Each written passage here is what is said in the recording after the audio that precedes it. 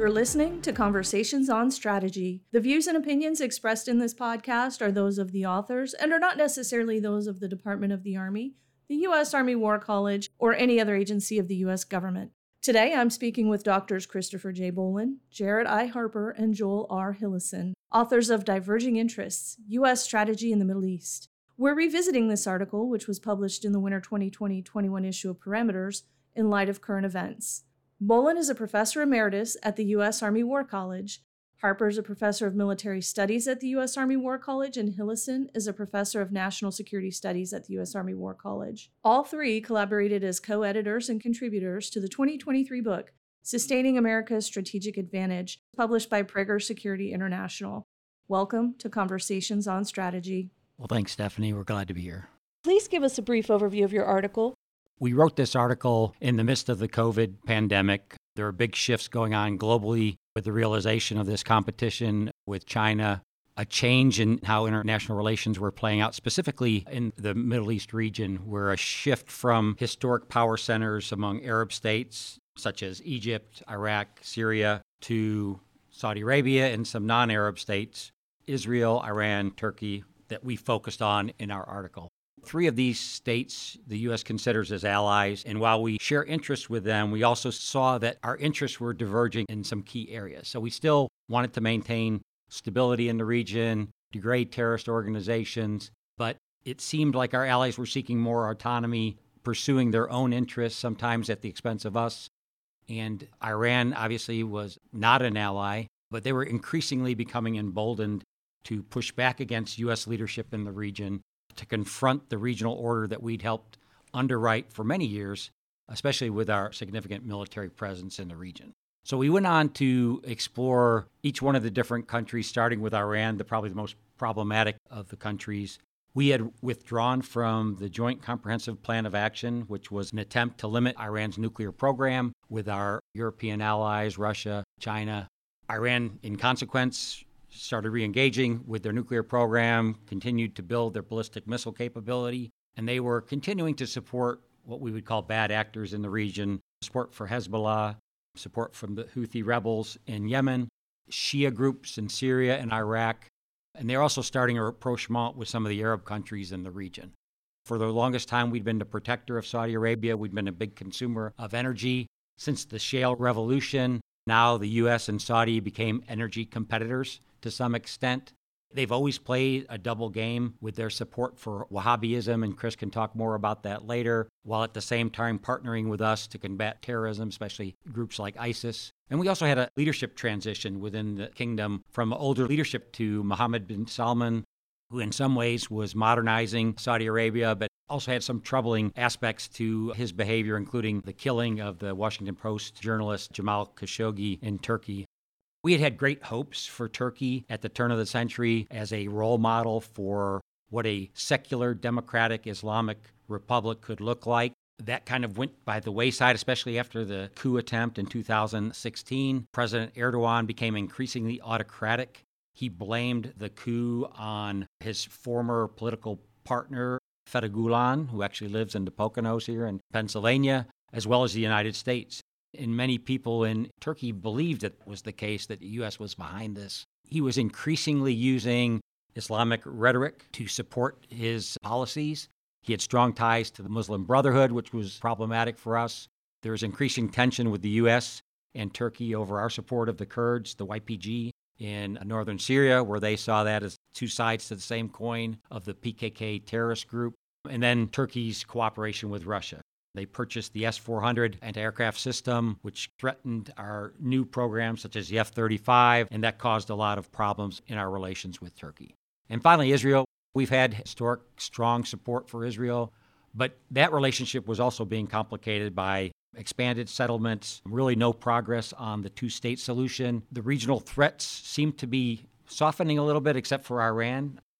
Israel was laser focused on Iran. They continued to target Iranian proxies in Lebanon and Syria. There was some concern that this might spill over and draw us into conflict. At the same time, Israel was also increasing cooperation with Russia. So our recommendation was to take a more nuanced hedging strategy in the region, rely less on our military footprint, but to focus on key areas like building partner capacity, eradicating ISIS, while at the same time deterring Iran while attempting to re-engage on limitations on their nuclear program. We also wanted to facilitate the strengthening of ties between Israel and the Gulf cooperation countries, and hopefully facilitate dialogue between Turkey and the Kurdish people so that we could move forward in our relations. What are the major developments impacting U.S. Middle East strategies since the article was published in early 2021? One of the keys was the Biden administration coming to power in January 2021. And Joel highlighted a lot of our key objectives, and I think Biden followed those in large measure. But I would boil them down to three priorities and objectives for the new Biden administration. One, it was to deprioritize the Middle East as a strategic priority so we could really enable and bolster and put meat on the bones of a strategic shift to Asia. The second was really to build on the Trump administration's success in carving out some real normalization agreements. In this case, the so-called Abraham Accords. They were between UAE, Bahrain, Morocco, and Sudan. In the last 6 months, you've seen the Biden administration in particular put a lot of domestic and diplomatic capital toward getting Saudi Arabia into those agreements too. And the third, I would say, is, and Joel alluded to this, was really trying to restore Iranian agreement to the JCPOA, the Joint Comprehensive Plan of Action, which was the nuclear deal. When it was operating and in force, it really put a serious lid on Iran's nuclear activities, reduced their enriched uranium by 95%, decreased their number of centrifuges spinning by 2/3, and really pushed out what we call the breakout period, that time that Iran would need to enrich enough uranium for a single nuclear weapon. From what it was like 2 to 3 months at the time in 2015 agreement, and push that back out to 12 months, which is really an important buffer. I think it's fair to say each of those objectives right now is pretty much at risk in the region. Internationally, I think one of the most significant developments impacting the region really was the Russian invasion of Ukraine, and that was in February 2022. And the U.S. has just launched a very aggressive global diplomatic campaign to bring people to our side and to oppose the Russian invasion and aggression in Ukraine. That's met with pretty modest success in the region. We've had even very traditional allies, Saudi Arabia, Israel, and Egypt, actually trying to push back and really adopt hedging strategies of their own, not to really alienate themselves too far from Russia. In our region that's got a lot of bad news, I'll start out with a positive, and there were important signs of easing of regional tensions. That was prompted in no small measure by a perception in the region that's widespread that the U.S. was disengaging. So leaders really were taking the responsibility and ownership for some of these problems on their own shoulders, which is great. That's kind of the U.S. strategic push for burden sharing. So that was good news, but we saw the Saudi, UAE, and Egypt actually end their 3-year-old blockade of Qatar. That allowed the GCC, Gulf Cooperation Council, at least an opportunity to restore itself as a bulwark against Iranian expansion in the region. UAE and Saudi Arabia on their own actually pursued a rapprochement with Iran just to ease the prospect of a direct confrontation with Iran. And that culminated with a Chinese brokered deal in March of this year between Saudi Arabia and Iran to restore their own diplomatic relations. And interestingly enough, a lot of these trends actually continue. Now, on the negative front, it's worth reminding folks that with the exception of perhaps the rich oil exporting countries of the Gulf, the region really suffers from stalemated civil wars yet in Syria, Yemen, Iraq, and Libya. All the domestic political and economic pressures that led to the Arab uprisings in 2011 still exist out there, and leaders are feeling those pressures. And I think the combination of these two really keep, in particular, Arab leaders focused on their own domestic security and really trying to tamp down on any prospect that any pro-Palestinian sentiment, for example, might actually seek to undermine their own legitimacy in their own countries. So that's going to keep Arab leaders really tied down. So those, I think, are the major developments from the U.S., international, and regional perspectives since we published our article. If I could just add, I think one thing that was a positive element as well was the momentum stemming from the Abraham Accords, where you had Israel coming closer to a number of Arab states, and leading up to the Hamas attacks on October 7th, they were even very close apparently to some kind of negotiated agreement with Saudi Arabia. This has all gone away now. Their relationship has suffered tremendously. It's going to take a lot of work to get back to the situation that existed at the end of July, if that's even possible. Yeah, and let me piggyback on what Jerad said. There was also a rapprochement with Turkey, between Turkey and Egypt and Saudi Arabia, to try and paper over some of the difficulties they've had in the past, especially over Erdogan's support of the Muslim Brotherhood. With the war in Russia, we started seeing this foreign policy effort by Turkey to be kind of a balanced relationship with NATO, the U.S., and with Russia. So one of their big successes was they were able to negotiate this grain deal for the export of grain from Ukrainian ports that they brokered between Russia and Ukraine. There was also the re-election of President Erdogan in May of 2023, which gave him license to focus more on broader issues. He brought in a more legitimate and respected economic team, and also to focus on what he called the century of Turkey. October was the 100th anniversary of the founding of the Turkish Republic. This was Erdogan's chance to say, hey, Turkey is a regional power. We're going to revert to our historic role to being a peacemaker, promoting everybody's security and prosperity in the region. And so these were things that happened since the article was published. The focus of discussions now centers around the October 7th, 2023 Hamas terrorist attack and Israel's reaction. How is the Israeli response to the Hamas attacks likely to impact or complicate U.S. policy options and regional strategy going forward? Here at the Army War College, we put a lot of effort into helping students think through the great importance that both the global and domestic environments play in shaping a country's policy and resolving strategy. So this combination of the global and domestic environment is clearly driving the strategies of both the United States and Israel in this crisis. Israel suffered what in the U.S. we probably best describe as a 9/11 level shock to their domestic psyche, with the horrific level of violence that was directed purely at unarmed civilians, or mostly at unarmed civilians. The Israeli government is being driven by a domestic need for decisive action against Hamas, and this far outweighs the short-term impacts to their relations with neighboring Arab countries. For the U.S., there's a great deal of domestic support for Israel, in particular because of the nature of the Hamas attacks. But at the same time, there's concern with Israel's efforts in regards to the West Bank with their settlers. And then finally, we are heavily involved with both Israel as well as the Arab countries. It puts the U.S. in a challenging situation. We're forced to support Israel in dealing with Hamas, but very careful to try to mitigate these impacts. So going forward, in particular, you can see there's a lot of deterrence, making sure that this doesn't expand into a regional war with Iranian proxies operating out of Lebanon and Syria that could tremendously destabilize the entire region. Afterwards, the U.S. is going to have to negotiate some sort of peace agreement, or trying to get the countries to work together and then rebuild towards the status quo that existed previously, which was where all these countries were moving closer together in a generally anti-Iran sort of stance. But that's going to take a great deal of effort, because Israel and the countries around, which have Palestinian populations and a great deal of sympathy for the population in Gaza, it will take a while to repair those relations. Some of that sympathy is really at the public level. The people are really sympathetic. Some of the leaders in the region are not as sympathetic, especially with organizations like Hamas, but they're being forced by public outcry to publicly stand in support of the Palestinian people. I think the UAE was the only country, and Chris might correct me, that actually condemned the atrocities that Hamas committed on October 7th. Even Erdogan, our NATO ally, publicly supported Hamas and failed to criticize those attacks on October 7th. So they have some difficult domestic political issues that they have to deal with, while at the same time trying to keep tensions cooled.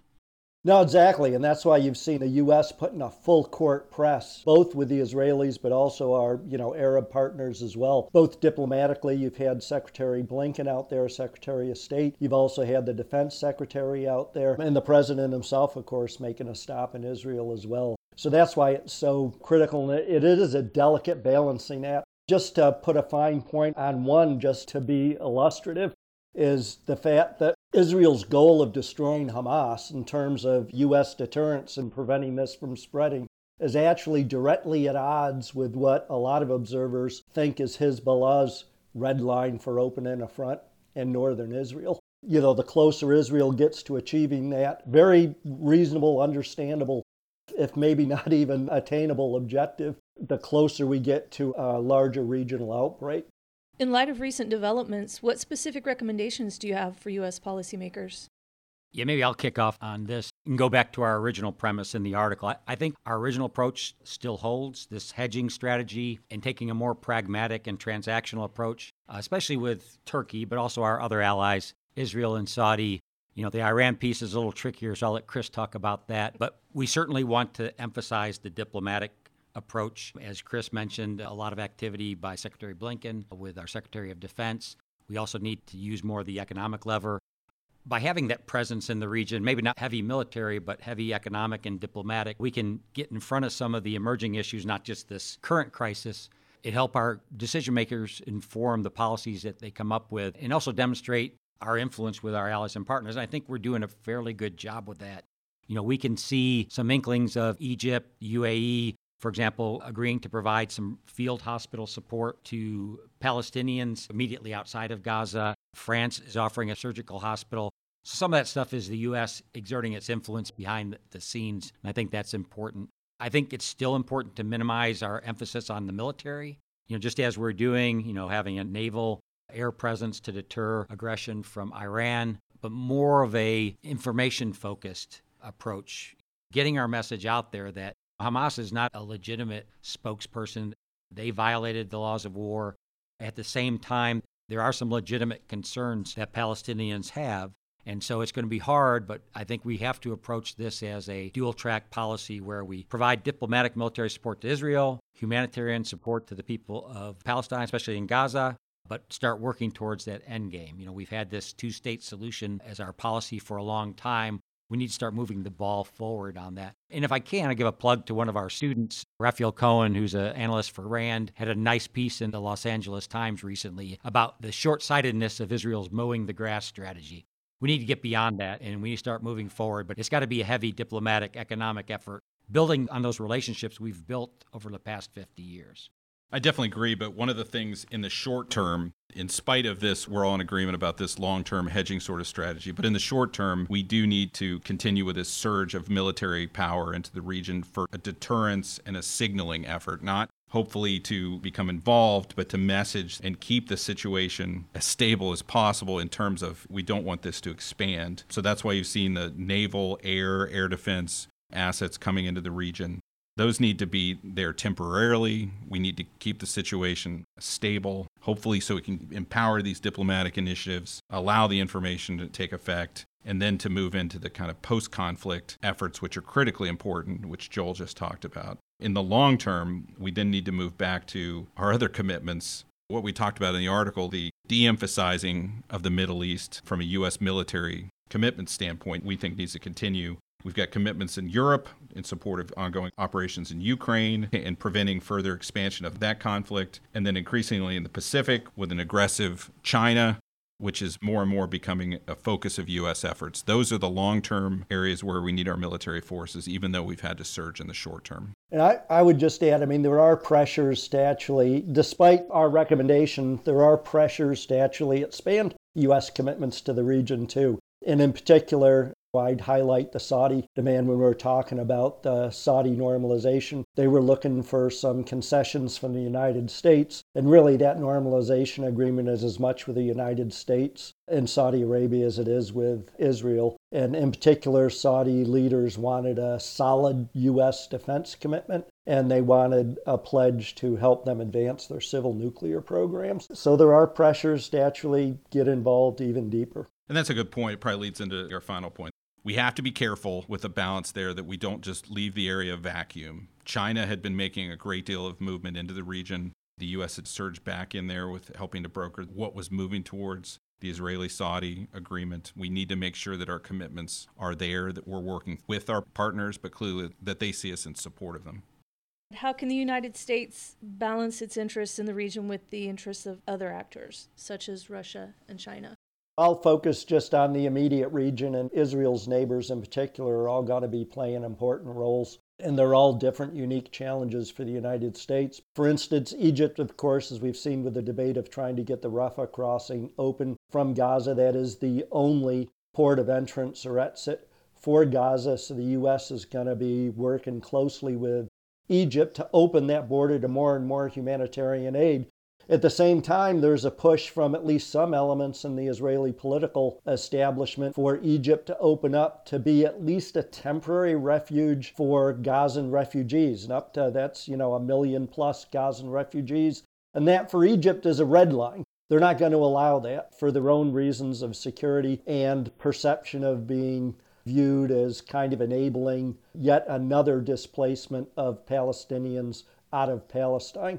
So that's a red line for Egypt, and the U.S. is right in the thick of negotiating that with Egypt. So that's just one case in point.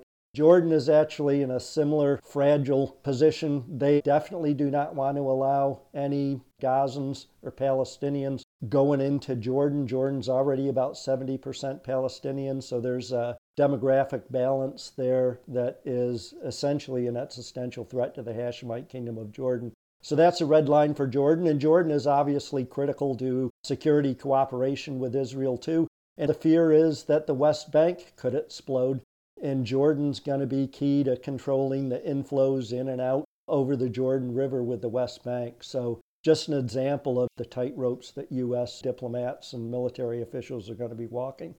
And just to build off what I was discussing in regards to China, China is very interested in the region. They've stayed largely out of it, so I don't think that's necessarily helped them.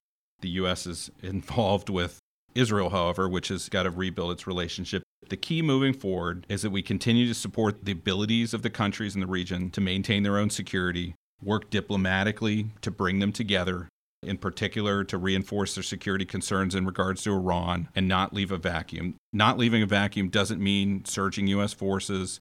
It means working with our partners. But we need to make sure that they understand that we are in support of them so that a vacuum isn't created that China could move in.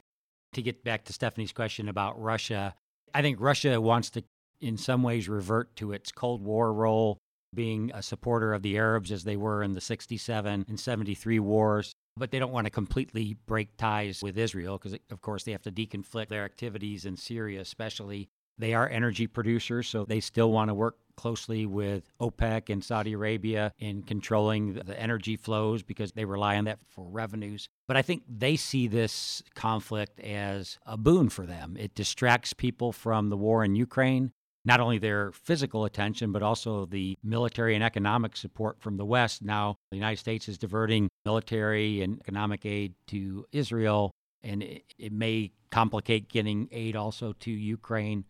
It also gives Russia an opportunity to show themselves as friends of the global South, friends of the Middle East. They blame this on the United States, this conflict. They've hosted Hamas leaders in Moscow. So they've clearly leaned in towards Hamas and against the United States, in fact, blaming us for this entire conflict. So Russia is trying to take advantage of the situation in a way that boosts their status in the region. Do you have any concluding thoughts you'd like to share? What we're dealing with now at the time of taping this podcast, it's obviously a tremendously volatile and fluid situation. So it remains to be seen what happens. Hopefully, if the situation can be contained just to Gaza, then we can move forward to some sort of agreement. But on the edge of this whole conflict, we've seen this concern with Iran's proxy network and the great power that they have, a much more serious missile threat than what's been coming to Israel, than that's what's been coming out of Gaza. So that will continue to be on the horizon, and hopefully deterring any potential conflict and allowing the countries of the region to deter it will be important moving forward. I think one of the key challenges for the United States is the prospect that the gulf between U.S. advice to Israel and what happens on the ground in Gaza is going to get increasingly wide. I mean, one of the things we really teach about strategy here at the War College is, look, you need to define an end state. You need to know where you want to go in order to tailor that military campaign and a supportive political and economic campaign to get to that objective. And right now, there are huge uncertainties. Israel is saying they want to destroy Hamas. Big questions about whether that's even attainable. Hamas is much more than a terrorist organization. It's also a political organization. It's a social welfare network as well. It's an ideology of kind of resistance to Israeli occupation. So that's going to be increasingly difficult, and getting Israel to define their clear end state and think through the repercussions is going to be hard. Right now, the latest is Prime Minister Netanyahu, I think today, said that they would actually control the Gaza Strip for the indefinite future going forward. So does that mean permanent occupation, semi-permanent occupation, for how long, what would come in after an Israeli occupation, who were the international and regional partners that would be willing to dip their toe into that quagmire. All big questions going forward, but they really need to be thought about and debated now. I have nothing to add. I think I agree with what Chris and Jerad said. It's a difficult time for the United States. There are a lot of domestic issues that should caution us about being too ambitious, especially with the commitment of additional military resources. We've got a lot of things going on. Our continued commitment to Ukraine, our focus on the Indo-Pacific. We really have to leverage those diplomatic, informational, and economic tools that can help us retain our influence in the region. Listeners, you can read the Genesis article at press.armywarcollege.edu/parameters. Look for Volume 50, Issue 4. Joel, Chris, Jerad, thank you for making time to speak with me today. Thanks, Stephanie. Thanks a lot. My pleasure. Thanks a lot. If you enjoyed this episode of Conversations on Strategy and would like to hear more, you can find us on any major podcast platform.